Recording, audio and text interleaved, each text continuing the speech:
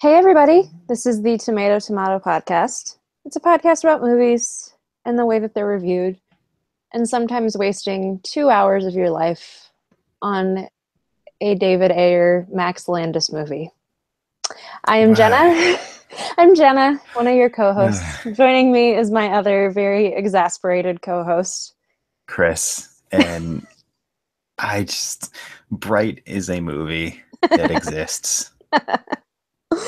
It's not even like I don't I don't know. I'm like speechless. That's how bad this movie is. Is like It's I'm genuinely speechless. it teeters on bad and just being boring and forgetful. Yes, exactly. Like there were That's even solid worse than being bad. there were solid chunks that I was not paying attention and then I Me like too. I snapped got like back to some stuff that reality. I Yeah. was able to like rearrange my bookshelves a little bit while I was I like passively watching bits because I it just lost me. I finished crocheting two scarves. Like that's how much because this movie's 2 fucking hours long. And Yeah. yeah, So, there uh, so, so okay, if you're living under a rock, Bright is one of the newest Netflix original movies. it's their Uh, attempt at a Brace your computer's blockbuster. brain. Attempt is the key word there. They spent And $90 million on this fucking movie.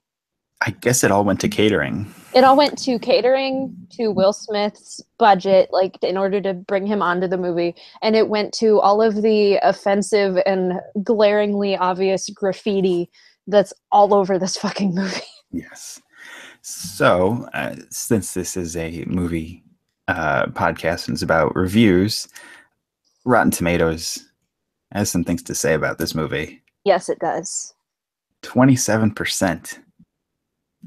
Almost too That's high? yeah, it's a little generous. It is. 18 Fesh reviews, 49 Rotten. So Critic it's not consensus, certified one way or the other. no. Bright tries to blend fantasy, hard-hitting cop drama, and social commentary, and ends up failing or falling painfully short on the mark on three fronts. Agreed. But then the weird thing is that it's The like audience score. the audience score is 89% with an I don't average know rating how. of 4.3 out of 5 and 11,000 user ratings. This is like day and night from the last movie we did. It is. It's so weird. And it's like, It's insane. I'm seeing people that are trying to argue that, like, this movie is kind of the nail in the coffin to, like, film criticism basically being bullshit. Oh, well, this whole year has kind of proved that, like, people will like what they like and film criticism doesn't matter. And if people don't like The Last Jedi, the critics like it. And if people do like Bright, the critics don't like it and whatever. And I'm like, no, don't lump this movie in with the No. Justice Leagues and the Last Jedi and the like other It, movies. I don't it, know. it's that stupid internet mob mentality, us versus them. Yeah. And people are very against critics, and we have to jump on the bandwagon because it's us versus them. And it's like we give these critics like not us, but like the internet, like this elitist, like their opinion is. We put so much stock in it, Yeah, well, which we should. it's treated like, oh, they're just the coastal elites and their opinion isn't my opinion or whatever. Like there's so much stock in it, but it's almost like elevated to another level to Yeah, where yeah. like to the point where they represent the people who don't agree with your opinion. So let's tear them down. But it's also just confirmation bias It cuz is. I mean, that's the case with so many of the movies that we've covered on here. It's like if you like a thing, you can find positive reviews for it. If you don't like a thing, you can find reviews that confirm that. Like it's just opinion. And like this, I don't know. I Yeah, can't like having it, people forget that having a difference of opinion doesn't negate yours or wipe yours away. You can still have yours. Mhm. Like if you like Bright, that's fine. You don't have taste, but that's fine. I like I can't I in a way I can picture the people that like this Yeah, movie. I And I mentioned it to you as we were watching it. It's the people who think that Joe Rogan is like a big celebrity cameo to throw into this movie. It's I like groaned and rolled my eyes when he came on screen. It was so gratuitous. was so bad. And like there are a lot of bad cameos, but that one was just like, oh, this perfectly lines up with the type of movie that this is in a way. Yes, and then so in the mind space of like critics reviewing this, they know it's a David Ayer movie coming off of the critically loved Suicide Squad. The Academy Award winning Suicide Squad. Yes, I forgot. I apologize. um, so there's already like a not a chip on the shoulder, but like Their critics were expectations yeah, towards Ayer are low. yeah, and the expectations and desire to watch this movie were set so much lower. I don't, yeah, they weren't dying to see this because of Air. Well, And I think like, Will Smith, his stock has dropped with critics. Like he's still fun to watch, yes, but he's not the sell that he used to be in his Wild Wild West days, which you should go back and listen to that episode. The classic one of ours. I like forgot about Wild Wild West for a second, and I'm very ashamed of myself for that. But yeah, I don't know, because it's like it's not like Ayer. Not, I mean, I don't know. From my understanding, people did like Ayer. Like his career, he has other movies that people like, and obviously Yeah, Suicide. like he did Obviously, Training Day. yeah. Some other like a lot of cop movies. Well, and like obviously Suicide Squad still has its audience. Like I appreciate it. I wholeheartedly accept that it is not a very good movie, but it's fun. And Yeah. it like but also it's also part of a thing of like I'm more attached to those characters and the world is easier for me to understand than all of this ham-fisted bullshit that's in this movie. Yes. So I kind of like I don't know, I gravitate towards Suicide Squad a little bit more, but it's so funny that it's like, oh well, Suicide Squad's so awful, and like, and Ayer has basically said like, oh, WB forced my hand, and I didn't get to make the movie that I wanted to make, and then Netflix throws $90 million at him and lets him make the movie that he wants to make, and it's this. Yeah, it's funny to me after Suicide Squad, which the big villain is this magical being. And he says he regrets doing that, and he should have just used Joker as the main villain, and then goes off and does this. Mm-hmm. Very visual effects heavy. Granted, not as much as Suicide Squad, but honestly, the visual effects were like better than 90% of this movie. Like the scenes that like actually used visual effects, I was like, okay, that actually looks like decent. Like, the one good thing about the practical effects with the makeup were great. Were they though? I thought Joel Edgerton, you could emote. He could emote through all the makeup. I will definitely say he was able to he was able to emote almost to the fact where like I don't know, he was the I'm not going to say I liked his performance in the movie, but like it wasn't horrible to watch. It was more just I hated the position that his character was put in, and I hated the whole context of this entire movie. But like, yeah, he was definitely like his ability to emote even under like 12 pounds of Shrek prosthetics is like kind of impressive. I will give him that. But on the flip side of that, as much as we just kind of praised the makeup, a lot of the makeup artists and the people in that department were left out of the credits of the movie. 60 people. Yeah. It's insane. It's so crazy. It's like you can't have something that's this practical effects heavy and leave them out and have like 100 people that have to be painted in stupid orc makeup, which was really jarring, honestly, in certain cases. Like having, I don't know, the costuming combined with the orc makeup was just like visually upsetting to me. It just was like too much clashing, I think so. There wasn't enough. There was too much of like human world and not enough orc or elf. Mm-hmm. Like the critic consistency. I'm just like laughing at the fact that like that's a sentence that you just yeah said. Like because it's like the reviews it fails at three things: being a fantasy movie, a cop movie, and a social commentary. God, yeah.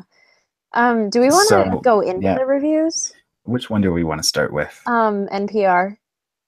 Let's do that one. Yeah. Okay. That's a fun one. So NPR's review is fresh. It I don't was, know how. yeah, I kind of went for like the bigger outlets that rated this fresh. I'm kind of surprised of all people. NPR I know. is fresh. It's not what I would have expected at all. But so the title is Will Smith plays cops and monsters in The Unremarkable Bright. Um, it says it's so funny how many reviews start with like personal anecdotes and whatever, We don't need your personal anecdote about Bright. and about how you Knock it saw off. Joel Edgerton in a play like 10 years ago or whatever. Yeah, I don't totally unnecessary for this. Yeah, and then Uh, it highlights the graffiti, which I mentioned before. It says before Bright's hip hop title sequence has even finished showing us via graffiti, the social order of the movie verse. Elves are the slender and bejeweled one percenters. Orcs are the rotund and systematically oppressed underclass with humans in between. You'll likely feel like you've tuned into the 11th episode of its second season instead of something ostensibly new. I totally agree with that because at yes. the start of this movie, I was like, did I miss something? Like, because the And way that it there's so starts, many dialogue like exposition dumps. but it's not even exposition dumps, it's the same exposition that they're dumping over and over again, where like every 20 minutes they might reveal something new of like, here's the wand, here's what the wand does, blah blah blah blah blah, and then 20 minutes later, well, Which here's is a what a bright is, blah blah stupid blah blah blah. MacGuffin. Oh, it is such a dumb MacGuffin, I The will concept, admit. the, the whole concept of this, it should have been taken away from Landis and Ayer. It developed into a TV show. I know, I was Because thinking that during this. It was like this would work well as a longer form thing, but yeah, I also and with someone who actually can write it and understand the system of oppression, I guess. and isn't a sexual assaulter, but Yeah, that's another conversation. like the fact that you like this movie, I don't know. I'm like we will obviously talk about the weird like racial tension of this entire movie, but like the fact that you get this awkward allegory from two pasty white guys, it is so it's just so bad. And like Yeah, and I'm sure their mindset was like, well, we have to be doing something right because Will Smith signed off on this. yeah, exactly. And Landis is not in any way woke. No, he's a Well, horrible person. let's roll it back because they really set the tone for the movie with their production company called Trigger Warning, and They're- that's when I started just clocking out. you clocked out 2 seconds into the movie then because that Well, was because like, it I tells know you everything you need to know, and it's like they're painfully bad. It's like, like Landis is the kind of fucking troll that'll go online. It's like, dude, I'm making fun of social justice warriors. Watch out for those trigger warnings. And it's like, no, I'm so done with him. I am too. He's a And shithead. during the movie, I pointed out to you that he has 9 upcoming projects, and I died a little inside. I guess 10 Yeah. now if he's brought back to write this, but I don't know. He probably will be since Netflix kind of hates, getting rid of sexual assaulters. It like is Yeah, very I hit mean, or but miss. also look at House of Cards. I know. Well, no. So House of Cards, it was very quick. Then there's the whole thing with Danny Masterson and his stupid Ashton Kutcher That's bullshit show, and it took them like 3 months to get rid of him. So somewhere in between, we might get yeah, how they deal with Landis, or it might just never hopefully. happen. I don't know. But But yeah, then speaking of Landis and his stupid script, I guess according to the NPR review, it says his script really calls the magic wand a MacGuffin. well, no, they're saying that like they call the MacGuffin a magic wand, Call, like instead of but yeah. And I also missed that it's um, inside a briefcase full of heroin. yeah, um, I missed so many things of this movie because I just me did too. not give a shit. I just Like didn't pay attention. no, and I think that that was the mindset of this movie to a degree. The One Rotten review kind of mentions that in a perfect allegory, so I will go Yeah, to we'll that say, later. yeah. But yeah,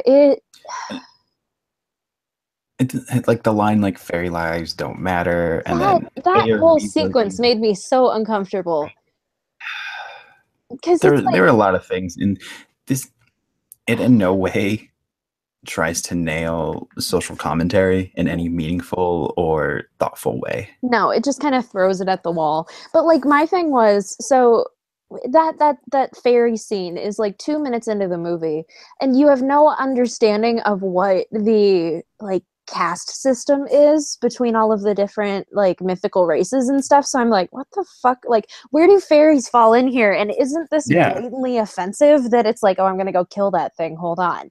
Like, it was so jarring. And I'm like, what are we doing? I What else does review say? It says, I mean, if nothing else, Bright reminds you how much fun Smith is to watch even when he's coasting. He's likable and convincing as a rank and file uniformed flatfoot, drowning in debt and still 5 long years away from his pension. Smith can land a quip better than just about anyone in the game, but he dials down the cockiness of his heyday mostly. Fairy lives don't matter, he tells to his day drinking neighbors in an early scene, blah, blah, blah, blah. Yeah, I mean that's exactly what you said. Like Smith isn't horrible to watch. Like he hasn't fully reached his downfall yet. He has made some horrible movies, but it's like I don't know. yeah, I don't know why he signed on to this. I mean, probably because of Ayer Yeah, because of Ayer. and the money, but let's see what else this review says. Yeah, it just talks about the MacGuffin. Just kind of bland it is. The CGI Armageddon stuff is just as visually indistinct as it was in Justice League. But the Boo. scenes of Smith and Edgerton driving around on patrol, bickering like the Murtaughs and Riggs and Crockett's and Tubbs and Cagney's and oh, we get it. Stick out since Mighty Spell of pure adequacy. That's about right. Yeah, like I don't know. There were a It couple was moments. adequate, There are a couple moments between the two of them where I was genuinely amused, but it like the was pancake line. the pancake line because that was just kind of funny, and part of that was Joel Edgerton being able to like actually emote in that makeup. Like I was like, oh, he looks funny there. Like those, it was Like just a few it's parts. funny to me that um, I felt this movie was way too long, but I'm also wishing this concept was turned into a TV show to Because get with like it, 10 hours of this. because with the Because then TV we'd get show, more development yeah, of the world, of characters, and not just thrown into it. yeah, exactly. But I feel like none of the people that were involved with this movie would actually want to be in a TV adaptation of it. I don't think they would want to dedicate 13 hours to it, but I I don't know. wouldn't want anyone who is involved with this movie, like, I would go back in time, rework this whole concept, fire everyone, That's, Ah, and just I- take the concept of urban fantasy with cops yes, and just go from there. yes. But yeah. I think that's it for that review. Do we want to go to Yeah. IndieWire since that's That's like my favorite review? That this review, I actually, read you it. know, let's Oh, because let's it's the save it for most last. scathing and Save it for last. enjoyable. It's because the IndieWire review is more well written than Bright. Yes, the IndieWire review So let's convinced me to do this episode. Like, we were not going to touch this movie yeah. until I read this review, and I'm like, we need to cover this movie, even though we're going to hate ourselves for it. Like, this review kind of justifies why. So But then onto yeah, the Guardian, again, which another gives outlet it. that like I trusted you. I'm shocked that they wrote about it positively. It's Although I three mean, out of I don't 5 stars. I don't really trust the Guardian because remember they gave like Yeah, the very scathing Last Jedi review, but it still that's is like true. I'm kind of it's an outlet that I wouldn't expect to have this kind of perspective on a movie. But yeah, it says that Will Smith's sci-fi is a true original for better or for worse. And the opening line is, it's not often that you see a movie with a truly original premise or even a truly original combination of other movie premises. So Bright's high concept certainly grabs the attention. I totally disagree with that. I don't think anything about this is original. Everything in this movie is borrowed from something else. Well, I think that's what they're arguing is like, even though it's all borrowed from something else, it's combined together in a way that we're not used to. Like, there I isn't a fantasy cop movie. but there's another book series and there was a TV show that I'm blanking on. Um, I'm gonna keep talking. I'm gonna Google it Okay. because it's I, gonna bug me. It's gonna be one of those things that I need to find out the name of it. I completely understand that feeling. Yeah, it, The Dresden Files. I, Harry Dresden. It's like a oh fantasy. yeah. It's like an urban fantasy. That's what it. So there's stuff out there like it. Let me look Anyways, at, yeah, okay. Paul I love how Blackthorne you're was like, in the sci-fi. what it is. Yeah, because someone was telling me about that the other day, and I did not know that it existed. And then I was like, oh my God, it's Mhm. Baby Paul Blackthorne. Yeah. But yeah, I mean, like, that is definitely a genre, but it's still not a thing that, like, someone's going to pour $90 million into. Like, Yeah. it's not really a thing that's explored on this kind of scale. It's more just like a smaller thing, I guess. I don't know. Mhm. But Which is because Guardian says the plot has grand ambitions in store for the partners. Um, just kind of going off that, the movie they keep mentioning the Dark Lord and prophecy, and I hate those kind of tropes sometimes. And then we never see this Dark Lord character, and it's like, fuck. it's almost as bad Sequel. as the, like, blue light in the sky kind of Yeah. bullshit. Like, there's, It's I so don't know. lazy. It is. It's honestly lazy. And and like every facet of this movie feels so lazy, even down to the fact that like Will Smith's character is apparently a bright, and there's no indication of that No for the indication. And entire then fucking nothing movie. of consequence happens with that. There's no justification for it. It happens and then move on. He's a horrible character, and then this happens, and then he wakes up, and then that's the end of it. It's like it should be this like I'm the chosen one kind of thing, but it just never fucking happens. They just like breeze on past it. And like I was telling you, it's so weird. First of all, they're making Funko Pops for this movie. Why? They put those out like 2 days before the movie came out, and I'm like, I hope you know that like no one is going to buy these, but like there's a chase one of Will Smith's character holding the magic wand. And so it's like if you had seen that and then you saw the context of this movie, then you'd think, You okay, would. they just spoiled something for me. Yeah. But yeah, those are going to be in the Stole clearance the bin magic very wand. quickly, which is kind of hilarious. um, but yeah, Yeah, this. even this review, I because the last one from NPR mentions District 9, Mhm. um, and both of them are two movies that are not subtle at all with No. their, I'm doing air quotes, social commentary. It's like we get it. The orcs are the minorities, the elves are the rich people. It just, it's Well, not and even nuanced. and it's Max Landis was not the person to tackle this. he was not at all. I don't want to know what was going through his mind, like, because this is all just so bad. And like even with all of that like caste system sort of social justice thing in between all the different like races of creatures, there's still racial tension in the human world, which Hmm. then is a whole other weird thing with it too.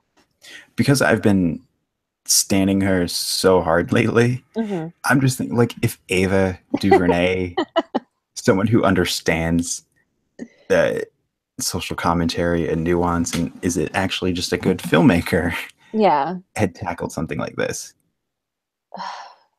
If anyone with like Anyone else? any other mindset that isn't Max Landis's mindset, like this would have been a significantly better movie. Because the premise of it is not awful. Like I will No. admit that it's something that if you have the story to back it up, I think could be interesting. But it just does not. I don't know. It was a poor execution. I'm trying to think of what else there is in this review. Um, Yeah, because they go on to say Ayer, he's fond of macho, hard-hitting action, cartridge showering shootouts, careening car chases, crunching hand-to-hand combat. Some of it's exhilarating, some of it's borderline incomprehensible, yeah. owing to mistimed editing and terminally gloomy palette. Yes. Which, yeah, it kind of carries over from Suicide Squad. He definitely has his own tastes for action scenes. But like Suicide Squad, at least you could kind of tell what was going on. Like, yes, there's a bunch Mhm. of dark, kind of weird stuff going on, but at the same time, there's still pops of color here and there, and there's still like at least enough of an idea to give a shit about the lighting, which does not Yeah, really happen here. I don't know. Like, there were moments that looked relatively stylish, but they were so like scattered throughout the rest of the movie that I don't even know. This review talks about a thing that I definitely, so it talks about the elf girl that they they help, and it says she's also important, but she has very little to do but look waif-like and make the odd acrobatic combat intervention. She's a little like Lilu from The Fifth Element, except with fewer lines. And it's Yep. so frustrating to me that it's like, okay, you're gonna make this movie, and I'm sure this is like a peek inside Max Landis's brain. It's either like all of the female characters are either like this little docile waif girl who doesn't speak English, or it's like the overly confident, like bitchy villain elf lady, or it's just like side characters that don't even fucking matter Yep, because he is not a good writer. and not a good person. But still, it's like, and the comparison to The Fifth Element is totally valid there. I did not like, Mhm. it didn't occur to me during the movie, but like it's Same. totally the same thing. It's just like, oh, here's this cute little girl who can do She's not a. acrobats shit, and She like, wasn't a character. She was a plot device because Max Landis is shit. yeah, and it takes 2/3 of the movie for her to actually speak English, and like, Yeah, it's just so for frustrating. no reason whatsoever. Yeah. It's like she speaks English and then she dies. And like Mhm. she dies and then they bring her back to life and then she dies again. I don't know. I stopped paying fucking attention because I hate this movie. At one It, point, because you told me, it's like, oh, look, there's a dragon. And it's like, oh, there was a dragon? so there was an establishing shot of LA and like next to the moon there was just a dragon flying by and I'm like, give me more of that. Where is that? Exactly. I want that. I want like a world where it's And that's the what LAPD and all this like edgy sort of stuff going on, but then there's also just the a Guardian dragon. says too. So, having established a world so rich in potential and so full of resonance, Bright backs off from exploring its finer points or those of its characters. Yeah, exactly. Like it's exactly like the critic consensus from Rotten Tomatoes. It's like it fails at being a fantasy thing that succeeds. It basically fails at being a cop movie that succeeds in part because like all of the cop dynamics are so one note. It's just like I'm racist and I want to kill you. I'm racist and I want to kill you. I'm the hard ass police chief or whatever. Like it's so Yeah, it's so tropey. it is. It's exactly tropey, and like, you could tell how little they were going to factor in the movie when they actually first came in. Like Ike Barinholtz's character and Margaret Cho's character and whatever. It's like, okay, yeah, you're not really going to be in here for very long because you're just like a thorn in the side of this whole plot thing, and you're just reinforcing the Yeah. racism of this movie, which is a whole other thing. Okay, so I oddly reminded of a show that almost existed several years ago now. Okay. So Ron Moore, Okay. he was the showrunner on Battlestar Galactica, Oh, okay. and he had made a pilot for NBC that wasn't picked up. It was called 17th Precinct, and Okay. it was a fantasy cop show Oh. that went full on fantasy where there's like no science in this world, but it's magic, but it's our world. And Uh-huh. so I'm like just reading stuff about it. It's like the cops use magic discs instead of guns, Ooh. spells instead of forensics, and all that kind of stuff. And like that's what I wish we had Yeah. for this shitty movie, Bright. Well, because Kind it's of more into the fantasy part. like they hint at fantasy stuff. There's like the pit of death that Joel Edgerton's character gets thrown into, and there's like the magic wand and all of that sort of stuff. And they hint at basically like the Hobbit sort of battle that set up the whole world in the first place. But it's like I don't know, the fact that it's just like here's all these different magical races and they're just casually being human and not Yeah. really like they're acting like humans and not really doing anything Other than magical. other than their look, they're not unique at all. It's No. they're being lazy. It's like, Yeah. oh, we have these looks for each race, fantasy race, but other than that, there's nothing No. It's just unique a about social. them. It's the social allegory thing that they don't succeed at doing. It's like it's just frustrating. I did like how the elves kind of looked though, because like their I don't know their wardrobe was like the one thing that didn't suck in terms of wardrobe. I found it Yes. very visually interesting, and like the when they go to like the 1%er elf world, it was just like so extra looking that I kind of enjoyed So it. very extra. I wanted more of that because I'm like that, like I don't know. This was just so gritty We were and robbed. ham-fisted and bad. I don't know. I'm just So, but yeah. on the opposite spectrum of bad is this very well written IndieWire review, Yes. which Yes. starts off: there's boring, there's bad, then there's bright. A movie so profoundly awful that Republicans will probably try to pass it into law over Christmas break. Savage. From the director of Suicide Squad and the writer of Victor Frankenstein comes a fresh slice of hell that somehow represents new lows for them both. A dull and painfully derivative ordeal that often feels like it was made to just put those earlier misfires into perspective. That's exactly what I was trying to say earlier. It's like Mhm. this makes Suicide Squad look better, It does. which is amazing to me. At, Like, I just this last line of the first paragraph. At least the Emoji Movie owned up to the fact that it was just putting shit on the screen. At least Emoji Movie had the courtesy to dress it up in a bow tie.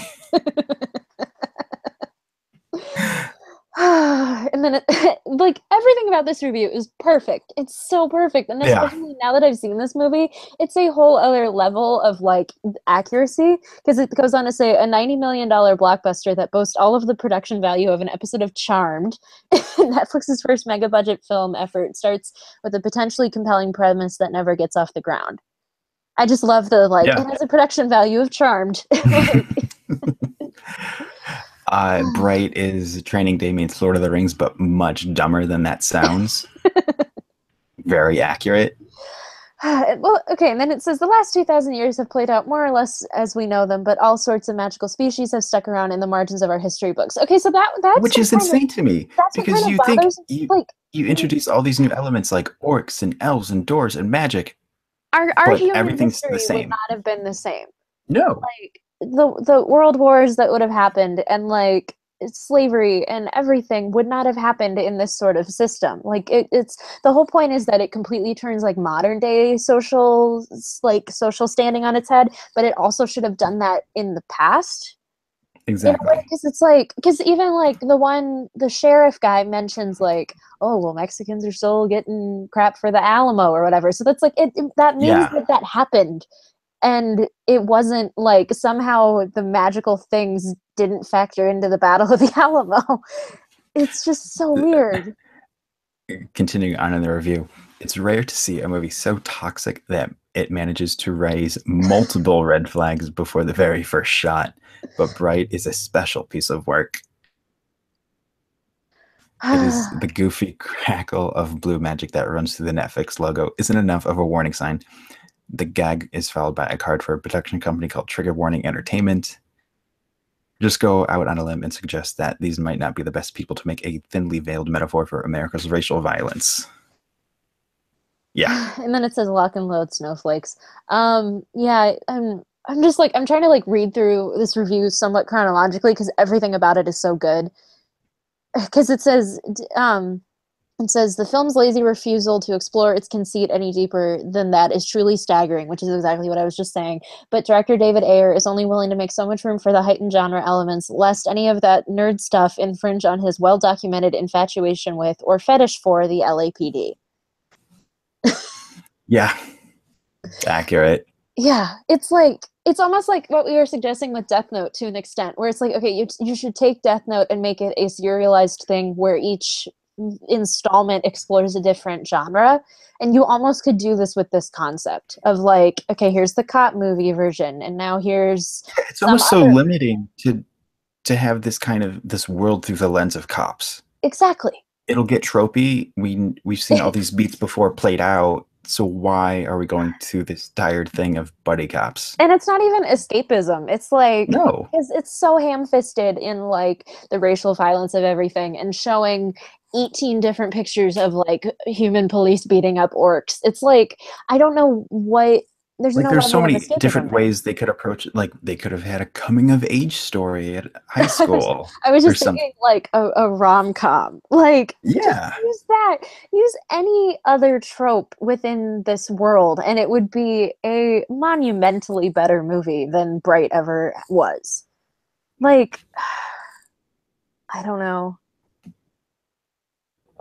Oh yeah. Bright leans way too hard on whatever. Is it films that racial dynamics apparent aren't flimsy enough. Don't ask how black people fit into a story that problematically recodes them as a violent breed of orcs who are responsible for their own subjugation, because screenwriter Max Landis never did.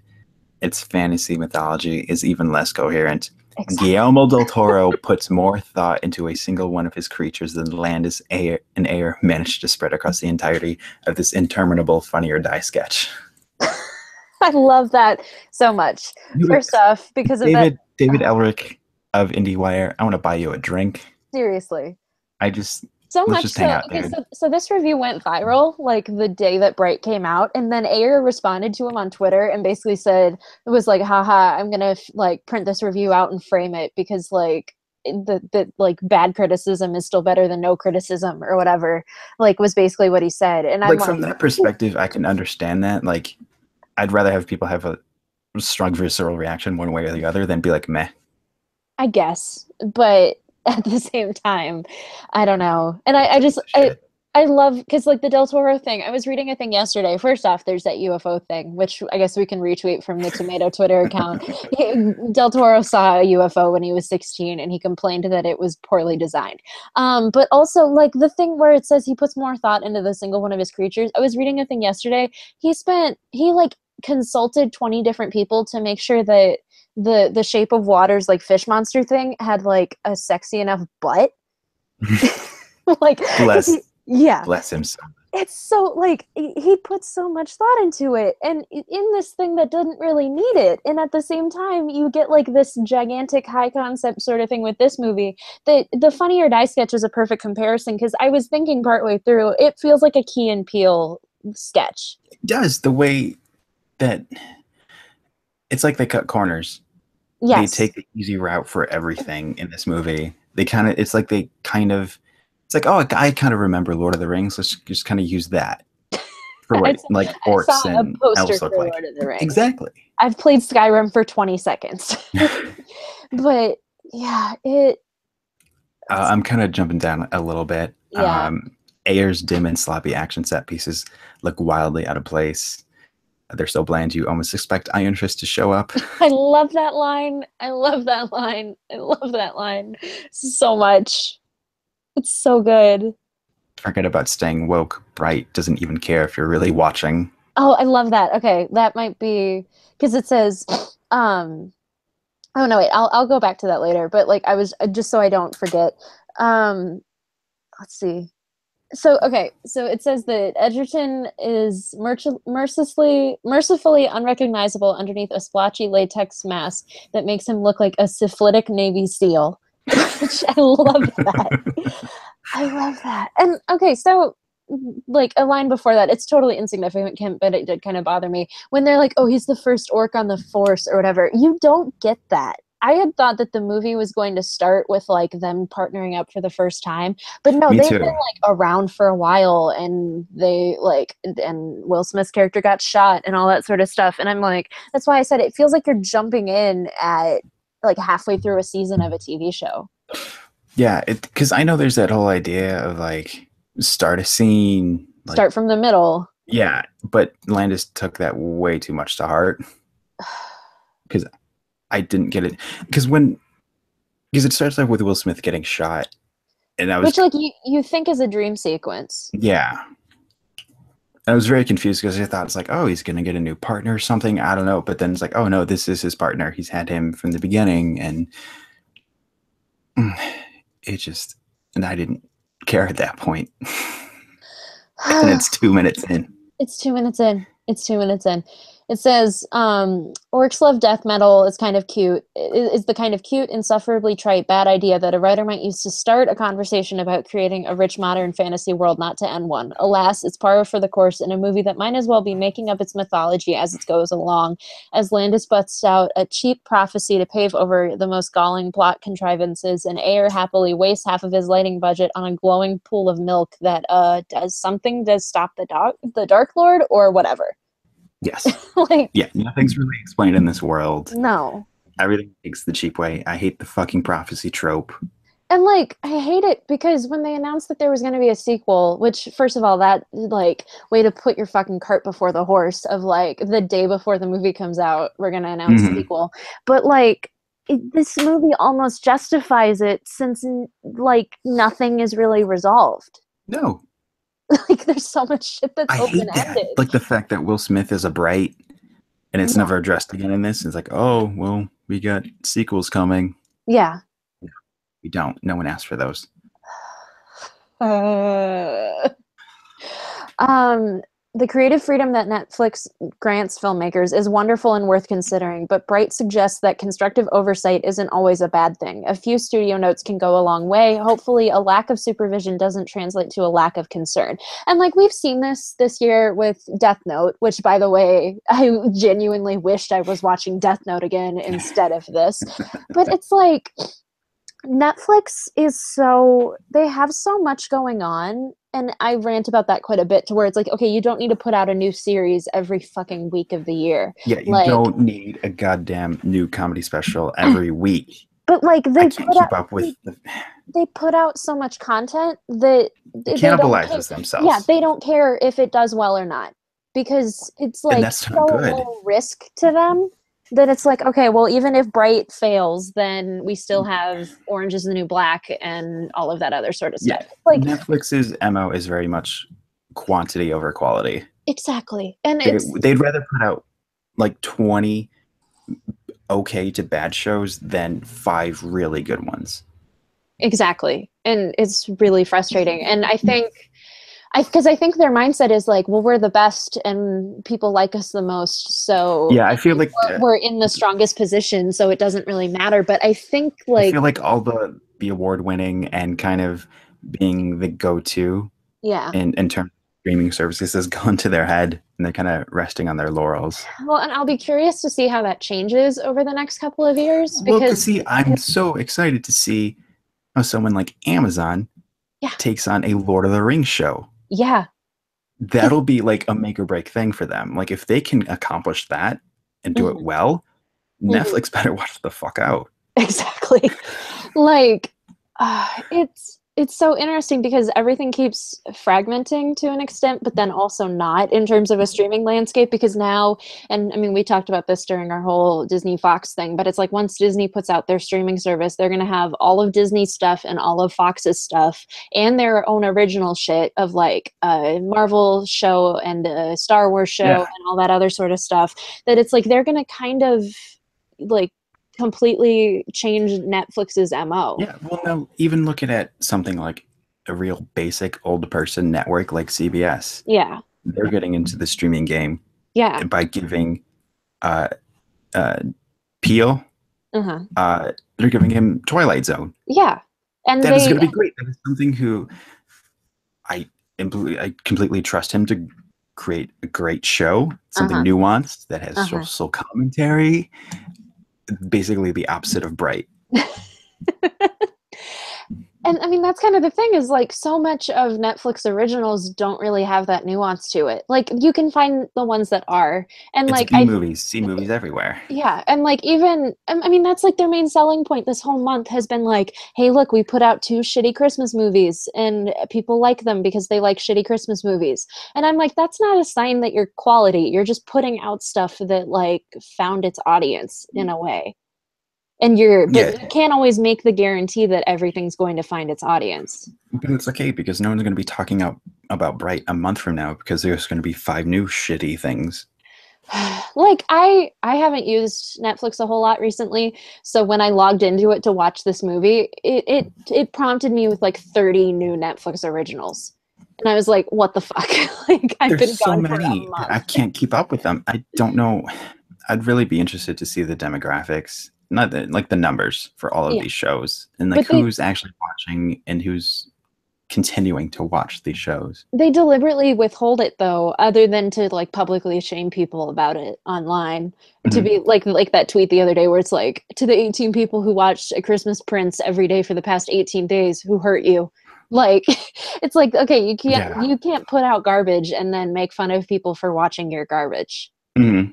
So, I don't know. But I think like with this movie, they seem to have just been like, we're going to put the cart before the horse because we know that people will watch this movie in one way in one way or the other. Even if it's just like half watching it, they'll still put it on, and then it'll justify making a sequel. And even if it doesn't perform exactly as well as we would have wanted it to perform, we still can justify it. Whereas if they had put this out in theaters, it would be a mess. Like, yeah, and it's almost like this is Netflix original. This is the only place where you can find it.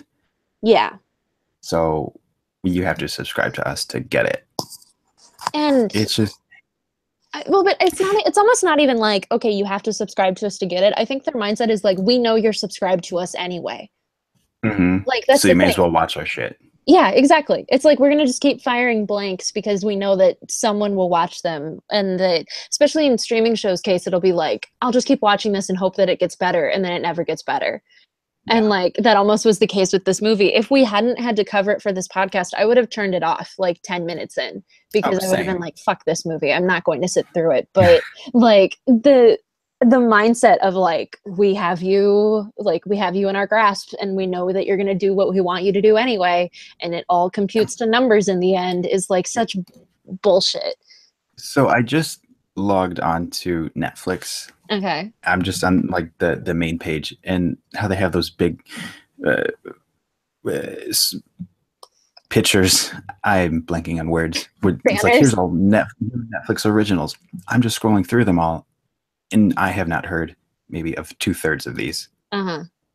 It's insane how many I just don't know about because they don't promote them. It's like we know you watch all of our big ones like House of Cards, Orange is the New Black, and those will be their anchor shows. Yeah. And it's like, maybe you'll check out these other ones, or maybe you won't. We don't care. We already have your money. Exactly. That's exactly what it is. And it's so weird, and it's just weird. I don't know. Like the fact that Fuller House has 3 seasons is insane to me. But then again, that finds its audience. My mom and my sister are that audience. Like, there are people who, like, because the whole point is like, I'm going to have Netflix, and each family member is going to have a different account, and they're all going to watch their own separate everywhere stuff. You look, everywhere you go. Everywhere you look. Yeah.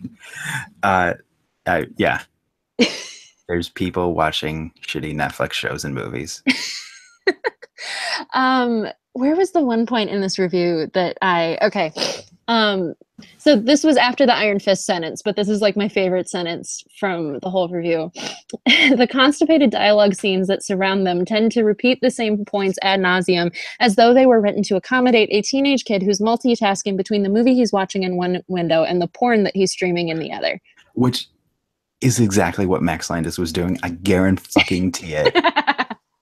Just like, okay, I'm going to write one page and then do my thing, and then write half a page and then do my thing. Like, it's so accurate though. Cause it is, if you're a shitty teenage boy who wants to see tits and hear the word fuck every 2 seconds, then you're going to put on this movie. God, Max Landis is everything wrong with this industry. I don't want him to work in Hollywood ever again, but I know that's I wish possible. His dad wasn't famous so he could save his ass. Well, and like, his dad is really good. Like, his dad has done some really good shit, and it is disappointing. Just unfortunate that he covers his ass. Mm-hmm. And that like the industry kind of covers his ass in a way. Mm-hmm. Because it's like, and the weird thing is like, I got him and Josh Trank confused for the longest time. I thought they were like one combined shitty person, and the fact that they're not is now like, why are both of you still working in Hollywood? Why is Josh Trank getting another chance at the Boba Fett movie that no one wants? Like, I don't get it at all. I don't. Yeah, so to round out the IndieWire review, if Netflix fortifies their assault on the theatrical experience by internally developing blockbuster-sized movies that are even semi-consciously optimized for disinterested audiences, then it's hard to imagine how dark the future of feature-length filmmaking might be. Here's one indication. Shortly before the embargo on Bright review was lifted, Netflix announced the sequel. Yeah. F. I don't think you can get any lower than that. No, not at all. I would, if they could, they probably would have rated that. Yeah. But yeah, I can't picture someone watching this in a movie theater, which is exactly their intention. It's like we're gonna make something that feels like a thing that you would want to watch at a movie theater, but we know that no one Yeah. would actually pay the money to do it. Yeah, so from the outside looking into the Netflix offices, it looks like it's not a loss for them Exactly, because because we it's don't know not. the numbers. Nothing's a loss for them. They hide their Yeah. numbers and they just put out stuff, and then whatever happens happens. And then they just occasionally cancel stuff that is like actually ambitious. A lot of their shows that do try to push new ground in a way, like Sense8 and The Get Down and whatever, and stuff that like actually has a fan following. They're like, oh well, we just canceled it because of reasons. And it's like, okay, but Yeah. then you're going to throw $90 million at David Ayer and Max Landis. So I don't know what you're doing. Yeah, I really would be curious to just sit down with the people who greenlight this, Mhm. just to ask them why. Why? Why? Who hurt you? Like, I was gonna say something else and I can't remember what it was. Oh, it was the thing about like how this is an assault on the movie going experience. Because yeah, there are so many good movies that are out in theaters now, but it's Hmm. what we've talked about in the past where it's like, okay, am I going to drive somewhere and pay $10 and possibly 10 more dollars for candy to sit and watch like The Big Sick or The Shape of Water or any of these like indie movies? Or do I not put on pants, stay home, and just pop on Netflix and watch Bright because I'm already paying for it? Exactly. It's kind of it's upsetting because it's like, I don't know, it's just upsetting because it is for that exact reason. It like, And how often do people actually look up reviews and Rotten Tomato scores for Netflix movies? They don't. well, and that's why It's usually for the big. That's almost why Netflix took away their star rating and put the thumbs up, thumbs down bullshit. Because then it's easier to quantify, and you can Hmm. say like, here's how many people gave it a thumbs up, which means that hey, at least someone liked it. Whereas if you do a 5-star rating system, Bright would have like 2 stars Yeah, maybe, and then because that would get people even more if to watch if it. someone who watched this movie left it feeling meh, Yeah, they'll probably give it a thumbs up. yeah. And I hate that it's either this or that. Hmm. Which you go back to any episode and you've heard me talk about it. So yeah, don't watch this movie. We should have said Don't that at the beginning. I think I'm gonna sell this movie on social media by saying we watched Bright so you don't have to. have to. Like, just spend two Well, hours of your time to go see like a decent movie. Like, yeah, whatever indie movie you literally wanted to anything. see, like go to the movie theater and see that instead of seeing Bright. Because Read a book, yes, for God's sake. read a comic book at this point. Do that Like, instead. Stare at a wall. play thumb wrestling with yourself. Like, or just watch Death Note again. Like I said, this genuinely made me wish that I was watching Death Note again, Yeah. which if you've listened to our Death Note episode, that is a pretty impressive accomplishment. Yeah, that Like, was. yeah. Well, how can they find older episodes? Well, first off, I was going to say for our last segment, the only thing that we should say for Oh our last God, segment is please fire David Ayer from Gotham City Sirens. he should be nowhere near that film. And I don't think Margot wants him to.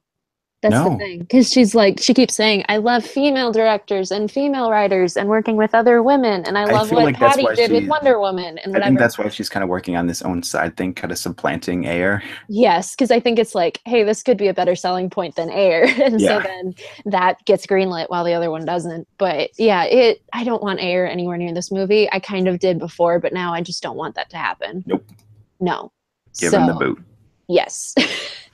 But yeah, you can find us on Twitter, going back to what I was supposed to say, at Tomato Tomato Pod. You can email us at tomatotomatopod@gmail.com. We also have a Facebook. Just search for Tomato Tomato, I believe. Yes. Where can people find you on social media personally? At the Chris Vito, and sometimes on Instagram. Nice. Yeah, I've been trying to use Instagram more, which means like once in a blue moon. Nice. You can find me on Twitter and Instagram at Hey It's Jenna Lynn. So yeah. I'm like, I guess this is our last episode of the year, which is weird. It is. Yeah. What a high note to go out on. We need to pick something better for next week just to like soothe the burn a little bit. Good Lord. But yeah, until next time, keep watching movies. But not bright. But not bright. Bye. Bye.